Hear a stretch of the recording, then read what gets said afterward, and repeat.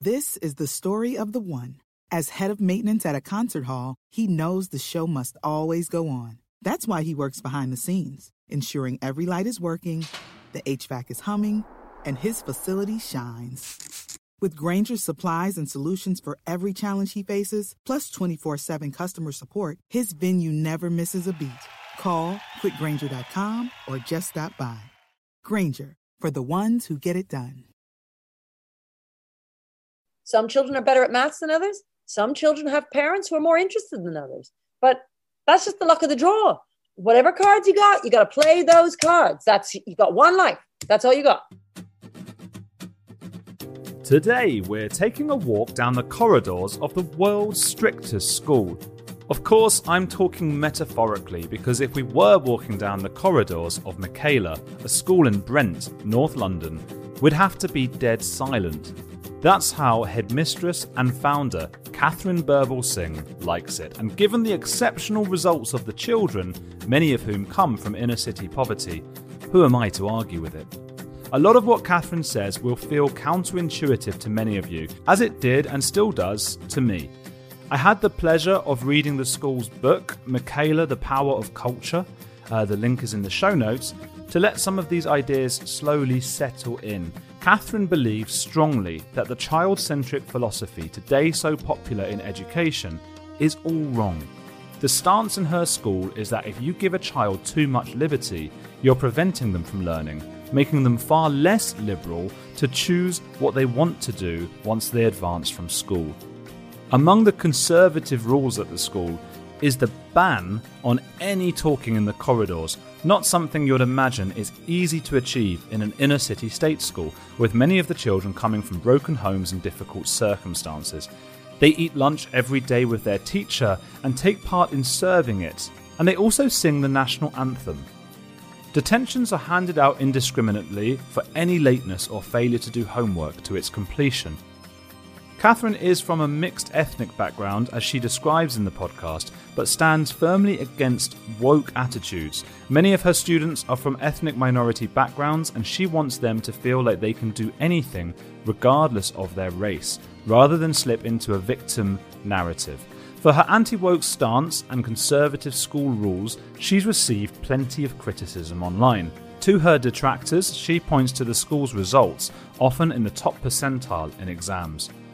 I can imagine that many of you will find her views controversial or even offensive. I think that's a good thing. We should listen to and engage with people with whom we disagree from time to time. This podcast has had a paedophile, a man who killed his girlfriend, and a couple of psychopaths, but for some reason nothing winds us up like listening to somebody with slightly different political views to us. One thing that I don't think is up for debate is how much Catherine cares about the children at her school. I gather she's a popular figure there, and her tough love is exactly that, love.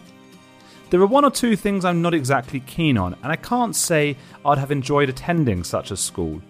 While I do challenge Catherine, particularly at one point about how she turned up late to my interview, a punishable offence at her school, I'm not really here to give anyone a hard time.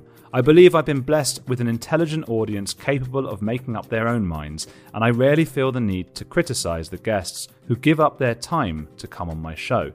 I have no doubt in my mind that Catherine is an inspirational person who deserves praise for her passion and the way she cares about the children at her school, transforming many of their lives. Whatever your political beliefs or how you feel about education, I hope you enjoy listening. You'll find Catherine on Miss_Snuffy on Twitter. She used to blog under that name. Sign up for our bonus chat, which is really elucidating. Is that a word? I think it is. Informative on Apple subscriptions, patreon.com or YouTube memberships. And, well, here she is.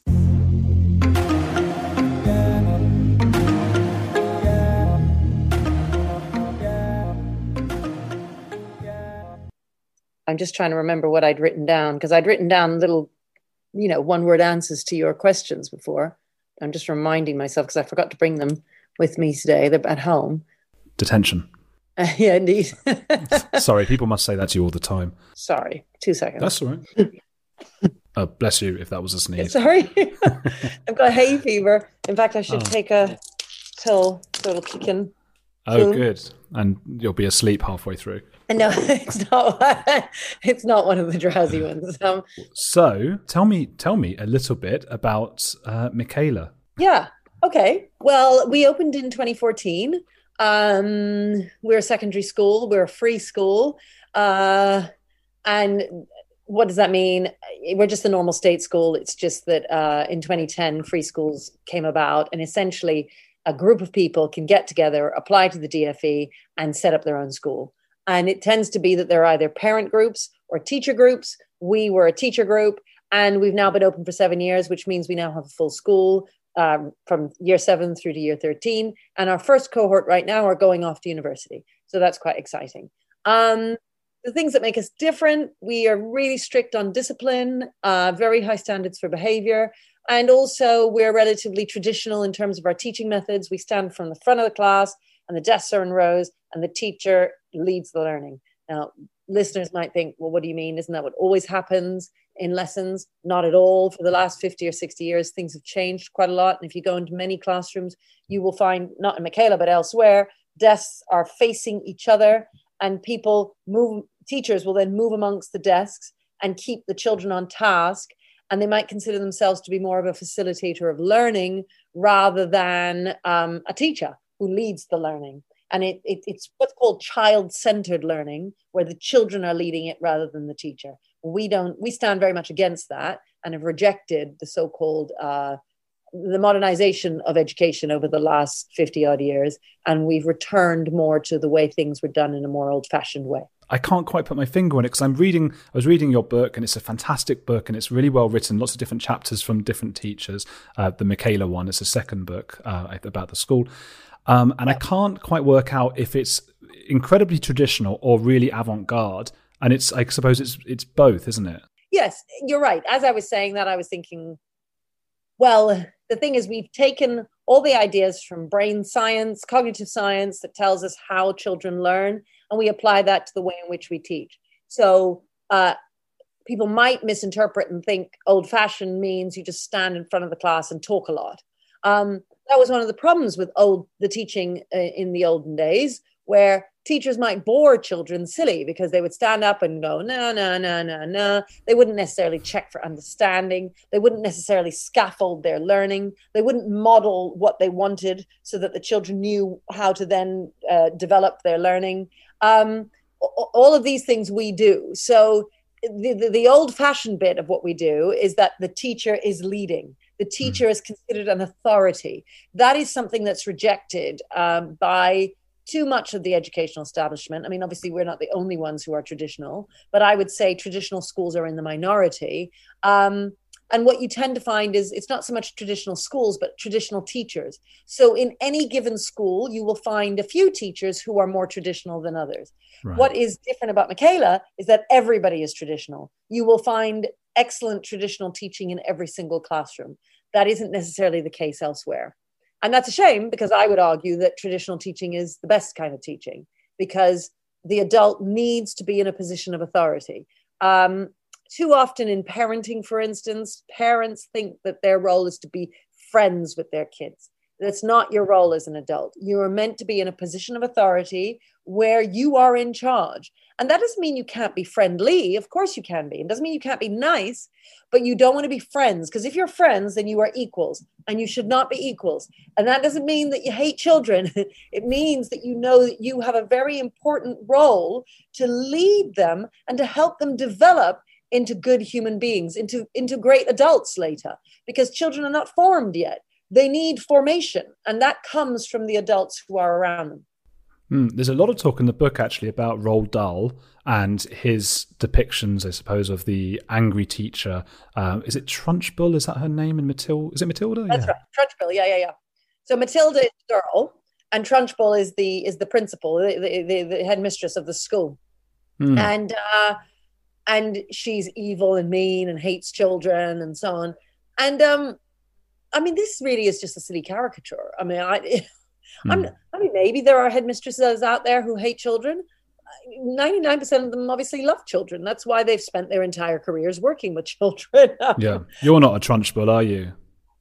Well, I mean, would I be in school every day at 6:45? I meet with my SLT every morning, senior team every morning at 7:00. Would I be here talking to you about, education on a podcast if I didn't love education and love children? It doesn't really make any sense. But people like to caricature this idea because it's easy, it's lazy, it's just lazy thinking. The reason why we have silent corridors, for instance. People say, well, it must be that I really get off on the idea of being able to march down the corridors and shout at children. Who says that? Oh, lots of people on Twitter or our detractors. They love the idea of, the Trunchbull idea. We hate children, therefore we're making them be silent.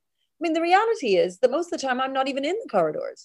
When they're changing lessons, I'm having meetings and doing various things. I'm not in the corridors. But the reason why I want the corridors to be silent is because we are an inner city school. And in inner city schools where you have challenging intakes, the fact is that corridors can be really dangerous places where children get punched and kicked. And there's lots of screaming and shouting and running through the corridors and doors slamming and thrown all over the place. I mean, in some schools, children and even staff are scared to move through the corridors. That they're actually scared because they're going to get hurt. That's why our corridors are silent. Now, some people might say, well, why don't you just ask the children to chat quietly and then it will be fine? Well, it depends on how challenging your intake is. And I went to visit a private girls' school up the road the other day.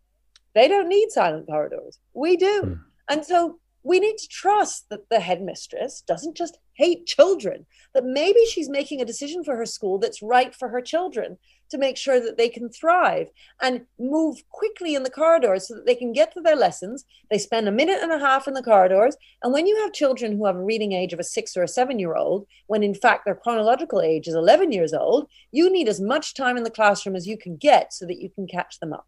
And of course, lo and behold, that's what we do. Our results are extraordinary. In 2019, when we had our first set of GCSE results, this was just before COVID happened, we got the 5th best results in the country in terms of our progress 8. So we're doing really well. Our methods work. So what I don't understand is if our methods are working with children who come from disadvantaged backgrounds, who desperately need the support from school in order to propel them into life to make a success of it. If we're managing to do that, then what's the problem? Do you think that the results could be better because a certain type of family would send their kid to your particular school because they're really taking an interest in their child's education? Well, if admissions work that way, then possibly. But the fact is that admissions in Brent, where we are, but frankly all over the country, doesn't work like that. You don't just get your top choice school. As interesting, as crazy as it may seem, you have to put down your 6 top choice schools, which means, there are only about 6 schools that you would choose that would be near enough for you to get to anyway. So the fact is, if you put a school 3rd, 4th, 5th, or 6th, you don't really want that school. And so you have to put all those schools down, and then the council will endeavor to get you one of your choices. And there's a lottery here that works for our school. And so names are pulled out of a hat. You have as much chance of getting a spot at the school if you've chosen a 6th as if you've chosen us first. So lots of families who come here don't even want to come here. They haven't chosen it. And lots of families who have chosen us first do not get a place here. So, and some people might think this is a great injustice. I think it's a great injustice because it does seem crazy to me to be putting families in schools where they don't want to go and taking those places away from families who do want to go there. But that is the system. So given that that's the system, your point about, well, isn't it the case that the school will be packed full of kids who really want to be here? That just isn't true. I wish it were. And I don't think that would be a problem. I mean, I think that would be a good thing that families should get their first choice of school. I don't know why some people wouldn't want that, but that isn't currently the case in our country. So you started as a teacher. Do you still teach? Do headmistresses teach and headmasters? They don't ever teach, do they? They can. It depends. I don't, but it depends. Some do continue teaching. I haven't done. I always think that I'm so busy and there's so much to do in the job. And teaching is one of those things I can outsource. What I mean by that is somebody can do that bit. But there's loads of my job that other people can't do. And I'd rather I spent my time on that because otherwise it just won't get done because I'll be doing teaching, you see? But that doesn't mean I think it's wrong for other heads to teach. I also think that it depends on your context. So especially if you're in a turnaround school, you're trying to get things to be better. You want to show by example, and you're trying to get teachers to teach in a different type of way. As it is, I've got a very strong senior leadership team and middle leadership team, and they are able to bring all of the new staff on board with teaching in the Michaela way. So I don't need to participate in that. I mean, it's fine. But some contexts, of course, would require heads to teach. So when you were teaching, is that when did you start to look around you at schools beforehand and think like this isn't working? And was it very frustrating seeing the sort of the child being put, I guess, spoilt, I suppose? Would that be a fair term? Yeah, well, worse, because the culture is one of spoiling, but it's more that children are then abandoned. They're abandoned to chaos. And the shyer children get stamped on. Some of the medium, kind of not so shy, but not serious bullies have to become bullies in order to survive. So, because otherwise the smaller you are, the weaker you are. So you have to turn yourself into something that can be quite unsightly. And that's just a real shame. And it's sad. Yes. So I used to write in an anonymous blog where I would come home at the end of the day and write some story about how little Johnny had his money stolen or whatever it was, because it was so upsetting for me to see that happening. And that was kind of a cathartic process that helped me survive. And I mean, you obviously do what you can in your own classroom for kids. And I changed lots of lives and made a difference. But I always felt it was a real shame that the system seemed to restrict all of us from making a real difference across the entire school or across the entire country. And then I gave a speech at the Conservative Party conference in 2010 when, and you know, I gave this speech saying the things that I thought, which was that the system was broken, because it's no one individual teacher's fault. It's nobody's fault. It's the system that's broken. And I tried to explain that. But I got myself into lots of trouble because you're not really allowed to say that kind of thing out loud. In the same way as you might not be allowed to criticize the NHS, it's the same thing with regard to education. You're not allowed to come out and say the system is broken. So in the end, I ended up without a job. I was told I'd never work in the state sector again. Sure. The only way I could get back into working with disadvantaged kids in the inner city, which is what I'd done all my life and what I love, was to set up my own school. So that's why I set up Michaela. Wow, it's quite extraordinary. I mean, I can't even. Where does one even start with? Like, I'm just going to set up a school. Like, yeah, I'll just make a school. How do you do that? Yeah, well, it took a long time for me to come around to the idea. I must say, I didn't like the idea of red tape. I mean, I was a teacher. I just wanted to be in school, but I had no choice. And well, you apply to the DFE. There's an application process. I had to get together a group of people to have a steering board. Some of those people are still governors now. And we went to it. It did take us 3.5 years to eventually open. There were a number of detractors fighting us. We had, in fact, I just got some of these on my table. We had people handing out crazy notices like this to the kids, saying that their lives were in danger by being in this school because there was some construction work going on. And so you can see here, people's lives at risk and so on. So it was very, very hard. Let me put it that way. But, you know, you persevere. I'm always saying to the kids at assembly, when they knock you down, you pick yourself up, you keep on going. And that's what I kept doing. And they knocked us down a number of times. There were 3 different sites that we looked at, one in Lambeth, one in Wandsworth, now this one in Brent. We eventually managed to get through in Brent.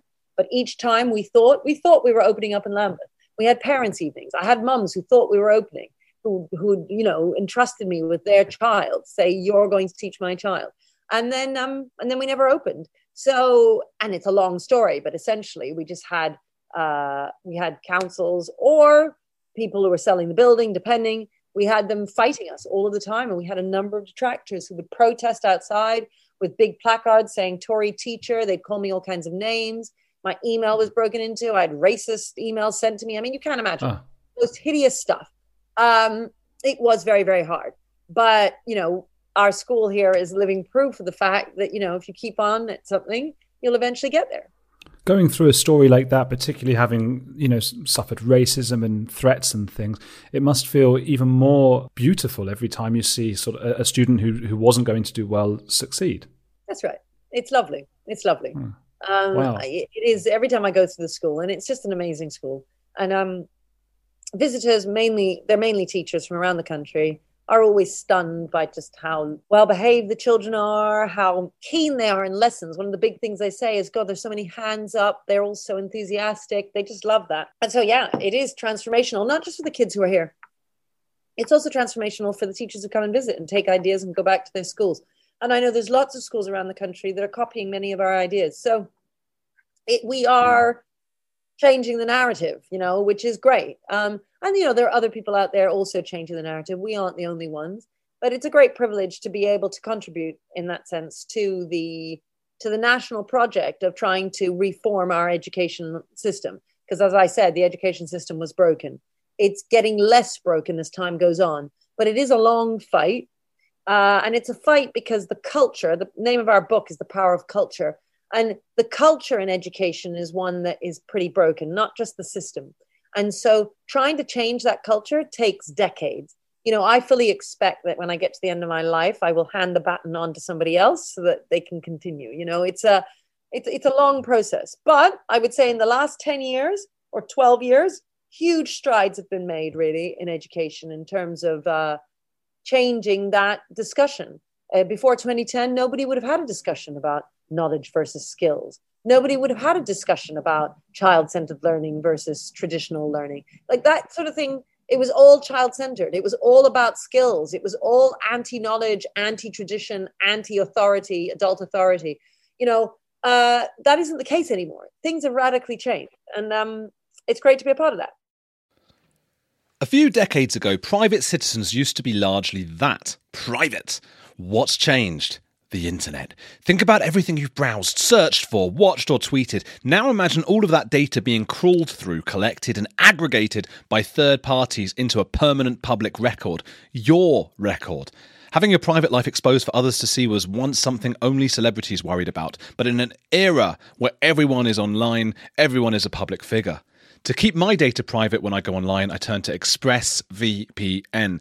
Did you know there are hundreds of data brokers out there whose sole business is to buy and sell your data? The worst part is they don't have to tell you who they're selling it to or get your consent. One of these data points is your IP address. Data harvesters use your IP to uniquely identify you and your location. But with ExpressVPN, my connection gets rerouted through an encrypted server and my IP address is masked. Every time I turn ExpressVPN on, I'm given a random IP address shared by other ExpressVPN customers. That makes it more difficult for third parties to identify me and harvest my data. And the best part is how easy ExpressVPN is to use. No matter what device you're on, phone, laptop or smart TV, all you have to do is tap one button to get protected. So if, like me, you believe that your data is your business, secure yourself with the #1 rated VPN on the market. Visit expressvpn.com/heretics and get 3 extra months for free. That's expressvpn.com/heretics. Go to expressvpn.com/heretics to learn more. Hey, it's Andrew. If you're enjoying Heretics, there's another podcast I want to recommend to you, especially if climate change, global conflicts, and an upcoming election are making you feel like we're on the brink of disaster. What Could Go Right is hosted by Progress Network founder Zachary Karabell and executive director Emma Varvaloucas. On What Could Go Right, the hosts sit down with expert guests to discuss the world's most pressing issues, without resorting to pessimism or despair that we hear so often. Instead, they look back at how far society has come and look forward at what it will take to achieve an even brighter future. Is progress on the way? They may not have all the answers, but on What Could Go Right, they're asking the key questions. Tune in to hear interviews with upcoming guests like writer Coleman Hughes, CNN host Fareed Zakaria, and economist Alison Schrager. If you're looking for a weekly dose of optimistic ideas from smart people, join them every Wednesday on What Could Go Right, available wherever you get your podcasts. Can I just ask, it's it's not really a personal question actually, but I can't place your accent. Yes, right. Well, I grew up in Canada, actually. I was born in New Zealand, My parents are from the Caribbean. My mum is Jamaican. My father's Indian Guyanese. And I was born in New Zealand and I grew up in Canada. So I'm a real child of the Commonwealth. I came here at age 15 and I've been here ever since. So I consider myself to be British because I've been here for so long and it's my home, really. Having said that, I still have some of my accent. Now, you'll think I just sound like I'm North American. But when I'm in North America, I can tell you they all think I sound English. You've got the closest thing to that non-existent accent, the mid-Atlantic accent that they used in the 1930s and 40s in films that nobody actually had, because I guess you've got a mixture of everything. That's right. And it depends on who I'm speaking to. Perhaps if I hang around a bunch of Americans for a while, I sound more American at the end of it. American. Okay. Well, yeah. Okay. So tell me a little about the difference between freedom to and freedom from. I think people misunderstand freedom. They think to themselves that in order to be free, just do whatever you want. Just go for it, And actually, what makes you free is having various restrictions on your behavior, actually. So, especially as a child. So if you're restricted from watching TV all day or from just being on social media all day, and if your mum makes you do some maths, that maths is going to give you the various skills that you need to be able to embrace that freedom later on.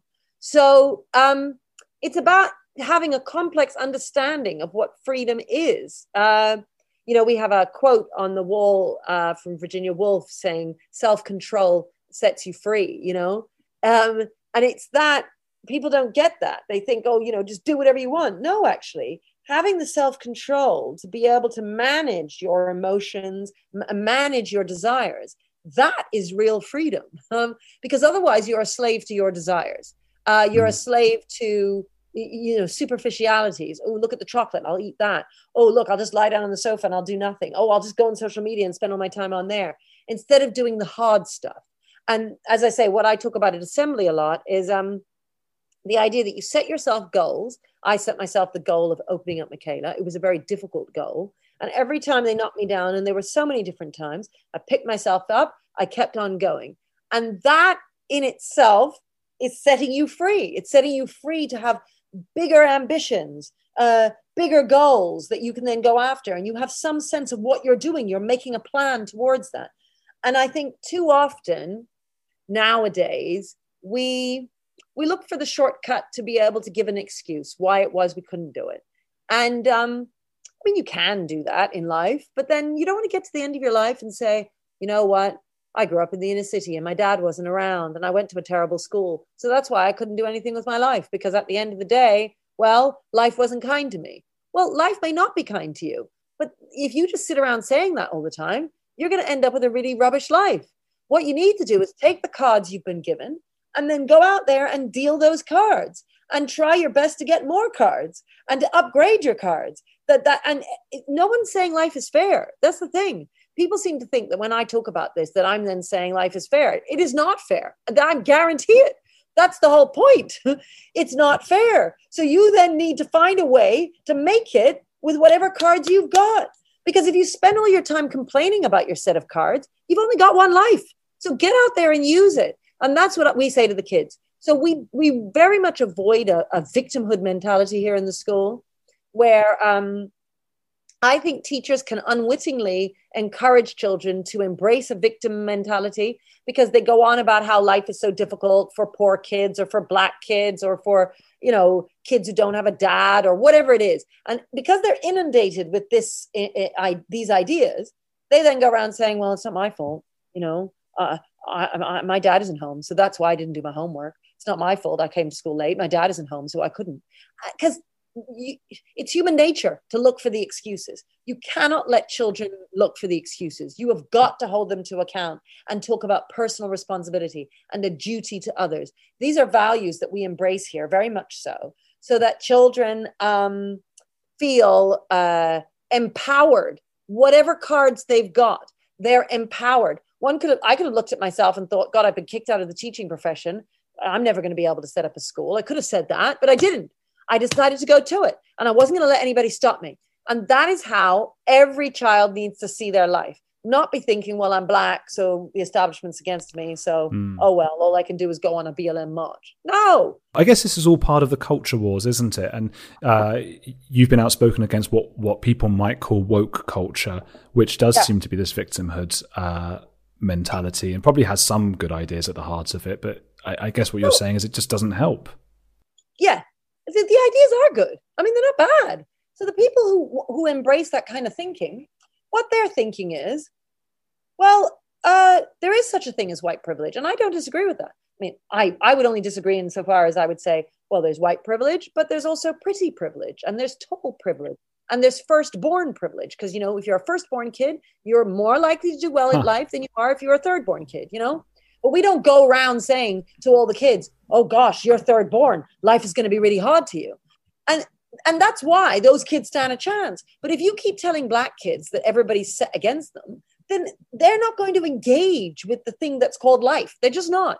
So, and the people who are saying that, they think that they're fighting for a better world. They think by talking about stuff like white privilege, or by saying that, I don't know, life's really hard for poor kids. Life may very well be hard for poor kids. But what's the point of saying that all the time? Like, what are you actually doing about it? Because I can tell you, I've spent more than 20 years working in the inner city, right? I know what I'm doing about it. What are you doing about it? And I can tell you that actually, by you going on about this stuff like this, you are actually undermining the work that we do. You're actually making it more difficult for these kids. And that's that idea is something I only wish I'd call them kind of extreme leftists, would take on board these ideas and look at the results of what they're doing, of what they're saying. I'm not saying that there aren't some rich white guys out there, I don't know, flying around in private jets who don't give a damn about anybody. I mean, I presume there are. Who cares? Mine's outside. I mean, the thing is, who cares? The fact is, you got one life to live. So grab what you got, work hard, and make the most out of it. That's the point, Who cares if Jeff Bezos is making millions of pounds? I don't care. Like, who cares? I've got my life to live, and I've got these kids to save. And all of us should be thinking in that fashion. But too many of us, and this is where I think the idea comes, like, why are you spending your time on Twitter tweeting loads of things about how evil white people are? Why don't you go out there and hand out some soup bowls at the local soup kitchen, do something. And the thing is, it's because they're not doing anything good with their lives, where they're not really making any difference, that they need to sit around at dinner parties and make themselves feel better about their own privilege, and then go on about how X, Y, and Z is evil, like somebody like me. Well, I'm the one that's in the inner city working. So what are you doing? That's what I want to say. But anyway. Let me ask you something. I heard you talking on TV, and I can't remember what channel it was, but one of the either presenters or guests said to you, but hang on, this was about exams. Sorry, I've just gone on to exams. My head's going all over the place. But they said, but one child is very good at exams and the other one is not. And you was talking about why exams are good. And I was wondering, is something in your head secretly thinking, well, your child's just not as good? Is that happening? Oh, I see. Well, I don't know, to be honest. I don't know about that child. I mean, what that mum, she was assuming that her child had lots of practice at exams, but he won't have done. I mean, that's the first basic point, which is that children hardly have any practice exams at all, right? So, and that's the fault of the schools, which is that they're not giving enough practice. Now, as a parent, best for you to try and give them that practice and give them what I talked about, scaffolding. So what you do is you don't just throw them in for an hour exam to begin with. You give them a 5-minute test, then a 10-minute test, then a 15-minute test. You give them an easier test to begin with. You make sure they know. So our children, for instance, every week in every subject, they're given a quiz. It's a short 5-10-minute quiz. They're getting constant quizzes. Then they have assessments twice a year, a bigger assessment in the end of January and then in July again.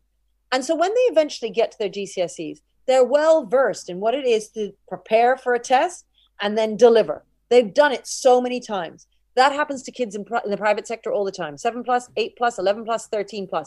They're all taking exams. By the time they get to GCSEs, funnily enough, it's pretty easy for them. So it isn't the case that isn't it weird that all kids in the private sector are great at exams? I mean, isn't that a weird coincidence? Other factors as well, I suppose. On average, they might have had an easier family life and, yes. That kind of thing. That's true, but I wouldn't argue that an easier family life makes you better at exams. It really doesn't. Now, I agree that it gives you all sorts of advantages in other ways, but it doesn't necessarily make you better at exam technique, does it?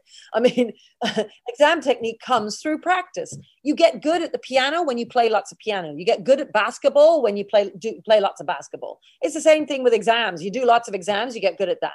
Now, obviously, you also need the content. You need the knowledge, but you need to be able to know how to take that knowledge and, process it and then come out with the right kinds of answers when you're processing it.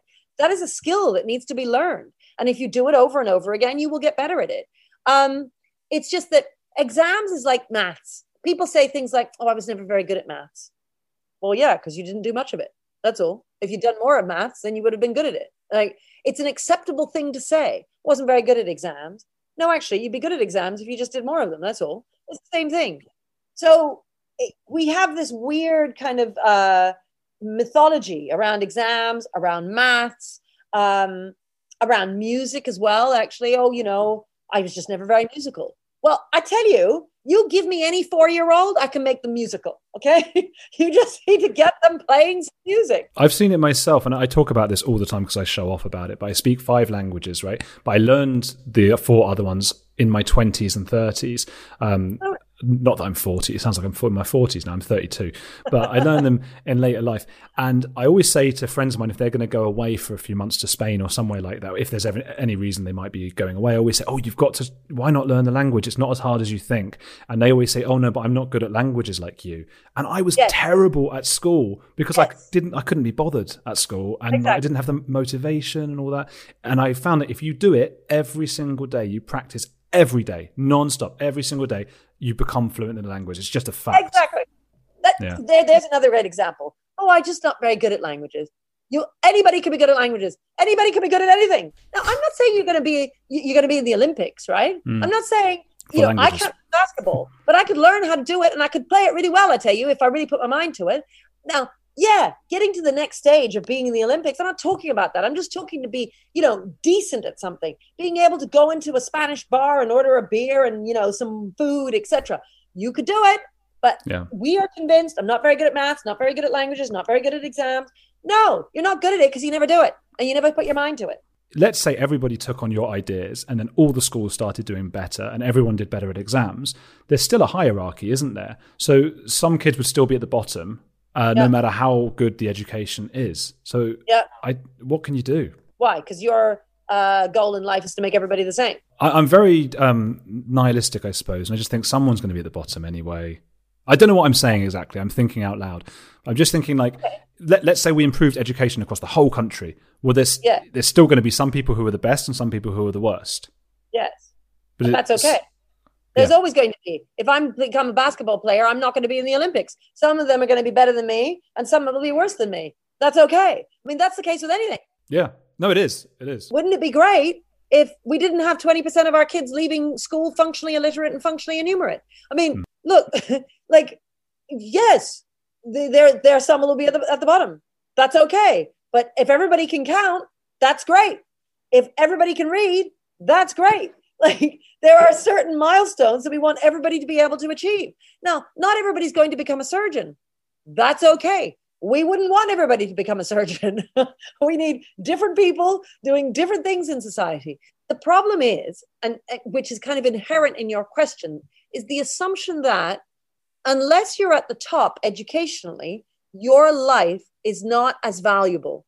It doesn't matter whether you're a plumber or a hairdresser or a surgeon or a CEO of some bank.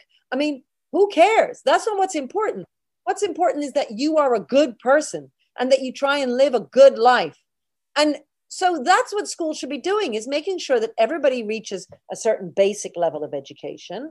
Some will be better than others, but that we're doing it in the best possible way that we know how. And that's where I feel we're failing. There is a best possible way of educating kids, and we're not doing it at the moment. That's where we're failing. But that in the end, of course, some kids will outsmart other kids.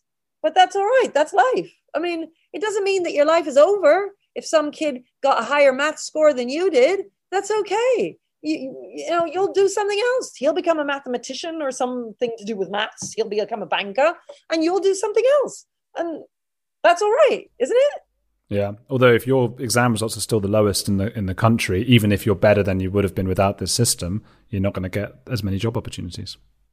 No, but that's okay. Like you can't make it so that everybody's the same. Like that's a weird goal to have. I'm a bit scared by you. Do you know? I'm a little bit scared because you're a headmistress. Do you see? I've shaved. I never shave. I usually have a big beard, and I've got a shirt on, the proper shirt, and I'm wearing a watch. You're just. Our general culture at the moment in society is to think those assumptions are inherent in your questions, where you don't even realize, well, what is it that I'm saying? Because it seems unfair. You're just thinking, you're thinking from a point of view of, but that's not fair. If Johnny and Katie are both working really hard, but Johnny does better than Katie, that seems unfair. No, I'm not saying that. I think that it sort of is fair, because if you're just better, you're better. I'm thinking from more of a I don't know, I guess a nihilistic point of view of like, there's no point. I sort of, if I were you, I would be happy that my school does this, because then you'll be better than the other ones. But if everyone does it, then you won't stand out. That's what I'm thinking. I'd be quite happy not to stand out. Give me that chance to not stand out. I'd love it if all schools were like Michaela. How do you discipline a child? So there's a lot of talk of discipline. It's detentions a lot of the time, isn't it? Yeah. So, 20 or 30 minute detention. They go in there, they do a bit of work, and then they go home. It's kind of no big deal, really. I mean, people think that you're oppressing a child. This is child cruelty. I mean, for goodness sakes, you do a detention, whoop-de-doo, you go home. The kids don't care. Our kids certainly don't care. They don't think it's a big deal at all. Why is it? It's no deterrent then. Yeah, that's an interesting point. I would say because the detention represents the fact that you have let your teacher down, and you don't want to let your teacher down. You want your teacher to be proud of you. And if your teacher has felt the need to give you a detention, that means you've let them down. And children naturally, for teachers who they love and who love them back, they don't want to let them down. And that's one mistake that people make in thinking that all you need is a detention. It's not really about the detention. It's about the relationship that exists between the teacher and the child. And the detention is kind of a red herring in a way. It's the I'm so disappointed in you conversation that's important. But they also need the punishment. So you don't want to just have the conversation. You need both. You need both there. And yeah, I mean, I don't know. No, our children don't think it's such a big deal, but they also don't want it. They don't want the detention, and they don't want to let the teachers down. Sure. What about if a kid is late by a couple of minutes, and that kid came from a family that's a very difficult family? Would you give them the same punishment as everybody else? What if they said so-and-so just died or something? Are there exceptions? Well, there might be if somebody died, yes. I mean, but I would be the only person who would make that decision in the school. So it wouldn't be another teacher who would do that. It would have to come to me.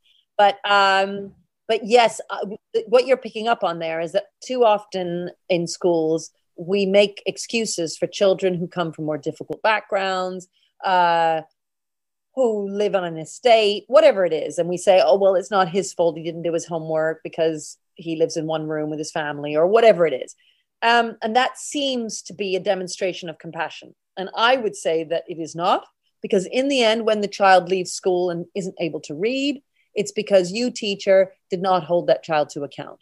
So my assemblies, I will often say things like, look, if your parents aren't able to hold you to account, you need to hold yourself to account.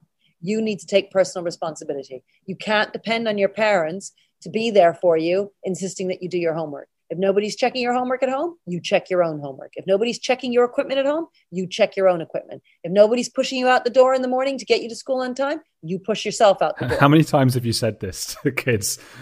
I say it every day, all the time. I can see it. Everybody is saying it. All of my teachers are saying it. So the kids, it becomes part of who they are. And then that means they get themselves to school on time. And that means that later on in life, it's what I said, you're not going to end up on your deathbed saying, well, my mother never really woke me up in the morning. My mother never really helped me check my equipment. So I never learned how to do these things. And I never turned up to my interview with a pen. I never turned up and shook their hand and looked them in the eye and knew about all those soft skills because nobody ever taught me. The fact is that they have to take personal responsibility. And some children are luckier. Some children, like we just said, some children are better at maths than others. Some children have parents who are more interested than others. But that's just the luck of the draw. Whatever cards you got to play those cards. You got one life. That's all you got. Unless there's been a death. But then you sort of find that they've had 5 or 6 grandparents when you start adding them up and you go, hang on a minute, that can't be right. But the thing is, you were, if you don't mind me saying, you were a couple of minutes late to this. Yes. No. Well, I'll tell you why. I thought I have to put on some makeup because I'm going to be on, and I thought either I'm going to be 2 minutes late or and look good, or I'm going to be on time. And I chose to look good. You would not let one of your pupils say that as an excuse. I knew you'd forgive me. Yes, well, I knew you'd forgive me. But yes, it depends. I suppose it depends on how what you think you're playing with. Like what I mean is you're making a decision, aren't you? And I knew you'd forgive me. And you did. Yes. So yes. I have forgiven you. Let me ask. So, what another intriguing aspect of the school is the lunches, isn't it? And it's so the teachers eat every meal with students. Is that right? Yes. So, and that's a really important bit. We've got what's called family lunch. We all sit down together and we eat together. The children have a different role. They serve. So they all eat from the same pot of food, and they serve each other the food. And then they clean up after each other, and they have a topic of conversation for the lunch. And the reason we do this is that soft skills are just as important as the hard skills of GCSEs. So yes, you want exam technique. Yes, you want to be able to learn your French and your geography and your history and so on. But you also need to be able to cut your food and look at somebody in the eye and be able to eat at the same time. And actually, when our year 7 start, for many of them, we have to show them how to hold a knife and fork. We have to show them how to do all of these things that you and I would take for granted. Don't look them in the eye while cutting food, because there's going to be an accident. Oh, I see. Yes, maybe. Then you look up and you continue talking. These are things that we don't even realize, right? Yeah. I'm telling you, it's a skill that kids don't have to teach them. It seems almost quite ominous if someone's cutting their food quite aggressively while looking you in the eye. Yeah, I don't know. I'm just joking, though. I'm just joking around. So was it a case that you set up this school and these are all quite exceptional and interesting rules and regulations that seem to work very well? Was it a case of sitting down and going, okay, so in my school, which must have been quite fun, by the way, like, okay, right, this is my school, almost like you're doing the Sims game, when you create a world. And you're going, in my school, there will be no silence in the corridors, teachers eat with the kids at lunch. Like, how did you sit? Did you sit with other people and just come up with a list of these things? And are you adding constantly? Yeah, so things are constantly changing. Some of our ideas come from other schools. Some of our ideas are ideas from other schools that we have adapted to make better here or work for our cohort. Yes, when we started, we knew stuff like it would be a good idea to have a line down the corridor so that kids could walk on either side, because otherwise corridors are crazy places where you can't survive. We knew that we didn't want them carrying their bags around with them. I don't know. There are some details that have stayed the same, but others that have changed. The silent corridor, for instance, we didn't have silent corridors to start with, actually. We just came to realize very quickly that we'd better do that because actually the line in the corridor wasn't enough. So we've changed things according to what's worked and what hasn't worked. There's no, it's illegal, isn't it? I was going to ask a stupid question. There's no corporal punishment, is there? I mean, when did that die out? That was like, I think my dad got hit and stuff. Yeah, 1980s. I can't remember, mid 80s or so. Oh, was that late? Yeah, it was quite late. Where do you stand on that? Oh, I don't think there's any need for it. Like I say, all you need is detentions. I mean, it's actually quite easy. Once you have a centralized system and you've got everybody buying into the system, the thing that often undermines schools is that not all the staff are consistent. Some staff believe in the system, some staff don't. So the staff who don't are undermining the staff who do. That, I'm very lucky here because all the staff here believe in being a Michaela teacher. And so it means that we can all deliver consistently. And children love consistency. They love predictability. They love the fact that in every classroom, the desks are in the same rows. They know, they feel safe and secure it's in that safety and security that they can then be adventurous, that they can then be creative. Which again, like we were talking about freedom before, people misunderstand what creativity is. They think just do whatever. No. What you need is a safe and secure environment, which is predictable, which will then allow them the inspiration and the courage to be able to step outside the lines, that is something that's very hard to try and persuade people of, because it seems counterintuitive, as are many of the ideas, frankly, that we promote here at the school. Yeah, no, they do seem counterintuitive. And I'm constantly thinking, as you're talking, I'm thinking about the listeners who will probably be sort of very split, fairly central, though, there's not going to be any far left or far right. Not many anyway, people listening. We've been taught for so long that like children need to just be themselves and be free spirits and to be mavericks, and back to sort of even James Dean, stuff like that. It was always like the rebel, that's who you should be. One that will seem almost foreign to English is that you do the national anthem, and I think three verses of it, and I don't think anyone's ever gone past the first verse. I think something about Scotland that was offensive or something, isn't there, in the second or third verse? Well, we've got two verses, and actually it's not, I think it's the first and the third verse, because I think, there is an issue with the second verse. I can't remember. Anyway, we do two. I mean, the reason why we sing the national anthem, we sing I Bow to Thee, My Country, we sing Jerusalem, is because we believe in all children being British and feeling like they're British. And in the same way as football teams will chant things together, it brings a group of people together. It gives you a goal. It makes you feel like you're part of a family. And it makes us feel like we're part of our country, which I think is especially important when you're in the inner city with lots of ethnic minority children. And so many people are telling them that they're not really British. Everybody says that. I think it's wrong. I think brown kids can be British. And I think it's important that they feel that the Queen is also theirs. So that's why we sing God Save the Queen. I myself, I'm not a big royalty person. I don't love, I don't have, mugs with Princess Diana on them or anything. Yes, you do. I could see one in the background. No, I can't. It's just good. It's good for the ethos of the school. We have our British flag outside because we're all British, and it's something that binds us together. Because otherwise we're all so different. What is it that we have in common? Well, we're all British, That's a perfect example, I think, of why it's so counterintuitive. Because as you say, I think the first thought that somebody, the reflex is to say, oh, this sounds very nationalistic, which you then link to tribalism and potentially racism and xenophobia. And then you're explaining that the reality on the grounds where you are is that you do have lots of people from different backgrounds and different ethnicities who might not feel like they belong. And by doing these things, you are helping them to be more communal and more part of it. Yeah. So it's interesting. If this were an all-white school, would we still sing God Save the Queen? Yes. However, I think we would do a lot more narration around the ideas that look at all of these brown and black people who live here. They're also British. We do a lot when it comes to remembrance. For instance, we do assemblies on how there were these, the Caribbean soldiers who gave their lives in the Second World War. We'll talk about a Muslim soldier. I mean, there's this Muslim soldier in Afghanistan. We talk about, we go through a variety of different soldiers and show that it isn't just about white people defending Britain, and so the people who we remember for having given their lives for us to live in freedom as we do, they are a variety of different people.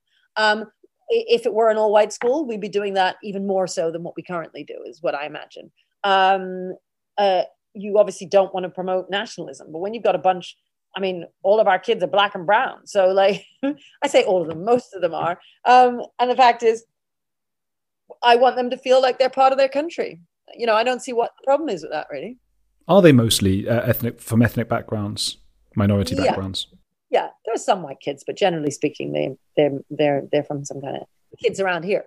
That's Brent. Yeah, and Lambeth the same. I think would have been. I'm from quite near Brent, but Watford. Right. Well, I think Watford is more white. Yes, it is. It is. And then as you get into Brent and Harrow as well, and that kind of area, not so much. And then, Lambeth, I was there. I did a 6-month journalism college at Lambeth College thing. It was like a free thing. And I spent most of my teaching career in Lambeth, and it's, similar to Brent. Yeah. Okay. And Yeah, what was I going to ask next? I'm just looking down my little questions. How are you enjoying this so far? Fine, very well, thank you.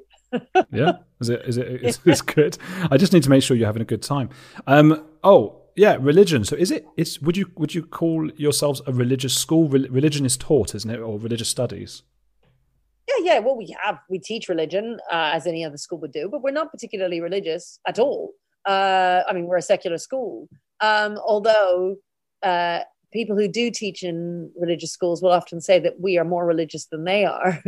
And what they mean by that, a friend of mine who is a serious Catholic, he always says that we get the human nature bit right. We just don't do the grace bit. So we get what it is to be human.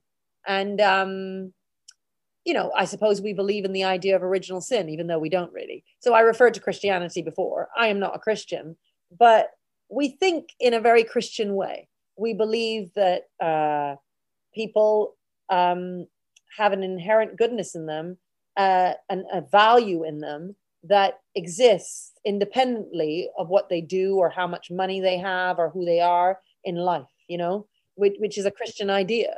And we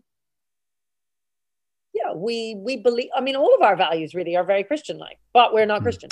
Yeah, presumably you don't take the sides that are like no longer up to date, sort of the homophobia and stuff that comes from religions and stuff like that. Oh, I see. Well, I don't know. Do even Christians do that? Generally speaking, they're all very modern these days, aren't they? Some of them, not those ones who were asked to make a cake. I think that was an island, wasn't it? Then they didn't want to make the cake. Yeah, that's true. Yeah. But I'd say most Christians these days are very modern. Yeah. Because there are ideas in if you are going to take it, and it sounds like you don't take it sort of literally, but there's a lot of an eye for an eye kind of thing, and things that maybe wouldn't work today, and I imagine you don't take on in the school as well. Yeah, but I think Jesus fixed all that. So the New Testament fixed the stuff, the eye for an eye stuff from the Old Testament. Not that I'm any expert. I'm not here to defend Christianity. I'm not a Christian. Yeah. So I don't know. I'm just saying that Christians will also often comment on the fact that many of our values are Christian-like. What kind of school did you go to, by the way? But I guess you were back. Hang on, you were in Canada then? Well, I was in Canada, but then I was also here. I did my A-levels in Leamington Spa. I was in a school that was an ordinary comprehensive school, which was actually quite a modern school, actually. We called our teachers by first names in the school that I was at. Huh. And in Canada, it was they were normal comprehensive type schools, which, were pretty, they were just normal schools. Were you well behaved? I was always very well behaved. I'm not sure everyone in my classes were. They were. There was some bad behavior. There was bad behavior, and there was I was one of those kids who worked hard and wanted to get the top grades, and liked the teachers. I liked the teachers. I'm wondering if it stems to back then sort of an urge to eradicate the sort of bad behavior of other kids. No, not at all. I was like what I imagine most of the quieter kids in school are like, which is that they just sort of sit there and they wish the teacher could take control of the class, and they wish that those other kids would just stop, but there's nothing you can do. So you just kind of quietly get on with your own work, and you don't really know how much you're missing out on. You don't know how much learning you're missing out on because you're a kid and you don't know. It isn't until much later when you get to university and you realize, in comparison to those privately educated kids, you are massively behind, but you didn't know before, When I was at school, I was so tired all the time, and that was a huge problem as well. And I didn't want to learn because I was just my eyes were drooping. They were heavy, and they were telling me about Oxbow Lakes and stuff, and I was just like, I can't. And that led to my misbehavior because I was in detention every week. But I think, looking back, I think it was just so tired. I just couldn't. Didn't go to sleep early enough. Maybe. I get tired anyway. I got shouted at by, I had a psychopath on the show last week, and he noticed my nostrils flaring, And he thought it was a sign I was trying to stifle a yawn, which I think I was, but it wasn't. It's just I'm always tired. And he just said, he was like in the middle of talking about being a psychopath, and he just suddenly fixed me and said, like, I noticed your nostrils flaring there. Am I boring you? And I was like, oh my God, it was really scary. But, you must have some kids who are just really tired and just really misbehave. They're on social media all of the time. It's crazy. The kids who go to sleep at 9 o'clock, 10 o'clock are not tired. The ones who are going to sleep at 2 a.m. are tired. It's a very simple way of fixing it, which is to just go to bed early. The problem is that we are not in their homes. So mom or dad has to put them in bed early. And if they're not in the habit, and if mom isn't kind of strong enough to be able to hold the line on this, then they're up until the middle of the night. Best thing to do is not get your child a smartphone at all, not allow them on social media. Then the temptation is there, and they can go to sleep, and they can make the most of their school day. It's impossible, though, because all the other kids have got them. Well, it isn't impossible. It's just hard. You're right. It's hard. It's not impossible. And there are families who do it, but it is hard. Have you ever had to suspend or expel a child? Yeah, so we do suspend, but I mean, that's, again, pretty normal. That's what schools do. And yeah, we have expelled a few, but fewer than what the average would be for around here. So, and again, you would say, oh, well, how is that? Well, what I would say is you take care of the pennies, the pounds take care of themselves. So if you get upset about the tiny little things, turning around in the lesson, not having your tie up to the top, tiny little things, the big things never occur. So when teachers come here and they say, well, what happens when a fight breaks out in the classroom? What happens when they throw their chair out the window? What happens when they shove and push in the corridors? That doesn't happen here, So best thing to do is to look after the tiny things. You sweat the small stuff. That's what you need to do. You sweat the small stuff. This is a question. It's not about Michaela. It's just about being a headmistress or headmaster of a school. I mean, what is that feeling like when you have to expel somebody? How does that? It's like you've had to give up on that child. Yeah, it's very sad. But I mean, luckily it doesn't happen very often, but it is very sad when that has to happen. But you also have to think about the rest of the children you're in charge of, Yeah. God. I felt like my teachers were itching to kick me out, but I'm sure actually it would have been a very difficult decision to do so. Yeah. And I doubt they were itching to, No. I doubt that they even thought at all about throwing you out. It's just that you felt that because you were constantly getting into trouble. That's all. And it's a shame if nobody ever had any conversations with you to say, come on, we want more for you because we want you to do really well. That's really important. Those conversations where you repair the relationship with the child and you try and get him on board so that he understands the benefit of the detention. If you asked any of our children, any of them, the naughtiest kid you could ask, they will say, oh, well, the reason why we get detentions is that it's to make us better. And I'm pleased that we've got them. Every single one of our children would say that. They get it. But that's because we're constantly narrating it. If they didn't do that at your school, then that means they didn't understand the importance of the relationship between the child and the teacher. Because that's what's really important. It's not the detention. That's a red herring. It's about that relationship. The child needs to feel loved. The child must know. They need to know that their teachers love them. I think my school had the old, as we spoke about before, you have the mix of the traditional and the modern. I think mine just had the very old traditional strict bit. I definitely didn't feel love from many teachers.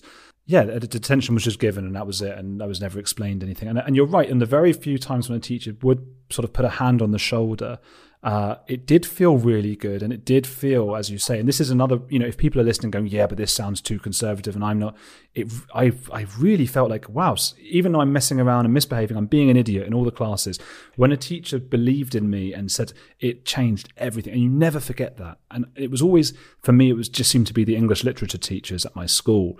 And that's why I went on to do that. And I guess I sort of felt something with them. And one teacher said to me one day, Andrew, you should do the, at the time it was called the Advanced Extension Award A-level, which I don't think they even do anymore. But it was for a couple of years. It was like the extra exam that only Oxbridge candidates do, which for Americans means candidates for Oxford or Cambridge. And I was never going to go anywhere near those places. It wasn't even on my radar at all.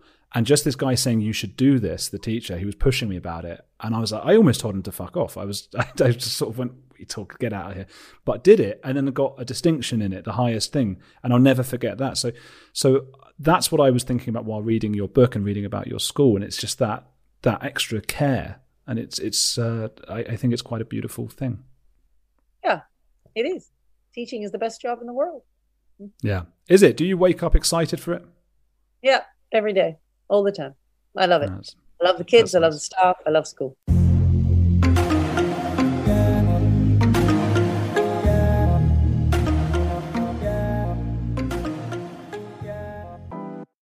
Oh, there you go. I was a bit nervous talking to a headmistress, particularly such a strict one. And as you'll see on the YouTube version, I even shaved and I'm wearing a shirt. Catherine seemed suitably impressed, even if she did turn up late. Any complaints about her beliefs and stance on education, please address them to Miss_Snuffy. That's her Twitter account. I'm just kidding, really. Don't send her complaints and things, you know. I love how passionate she is about her children, the children at her school. And the last thing she needs is to get a bunch of complaints. But if you are going to send her horrible messages, do please send me lots of lovely glowing ones on AndrewGold_OK on Twitter and Instagram. I had a great time talking to Catherine, and I'm happy such a well-known and respected figure came on the podcast. Listen to our fun and intriguing bonus questions on patreon.com or the Patreon app, or on Apple subscriptions or YouTube memberships. Lots of ways of signing up, supporting the podcast, and getting extra little bits. You can also help by telling a few friends this week about the podcast or leaving a review on Apple, Castbox, or any other platform that allows you to do so. Thank you all for listening, and thank you to Karine Rumash for signing up to my YouTube membership. Several of you signed up on Apple Podcasts this week too, but I don't get your names annoyingly. But thank you for your support there. I got a nice new review as well from Carol G59 again. She's been sending a few. She's a fan, and I appreciate her support. She gave 5 stars and said, "John Atack, what a great podcast. What an interesting man. Brackets, can I say man these days?" Thank you, Andrew, for keeping me entertained and curious in these times of COVID and endless lockdown. You're very welcome, Carol, and thank you for continuously reviewing the podcast. Don't review the way I pronounce words, but it's a pleasure to have your support, and it keeps me feeling up for it and motivated. Next week, I'll be talking to Chris Shelton, another former Scientologist, to hear all about his experiences in the cult. He talks a lot more about the nitty-gritty of the daily routine in Scientology, where he lived, and the kind of psychological and physical abuse and torture that goes on within Scientology. And then it's forensic psychologist Kerry Danes, who works with violent criminals, one of which stabbed her in the stomach with a kebab skewer. Have a lovely week, hopefully better than that week Kerry had, and see you then.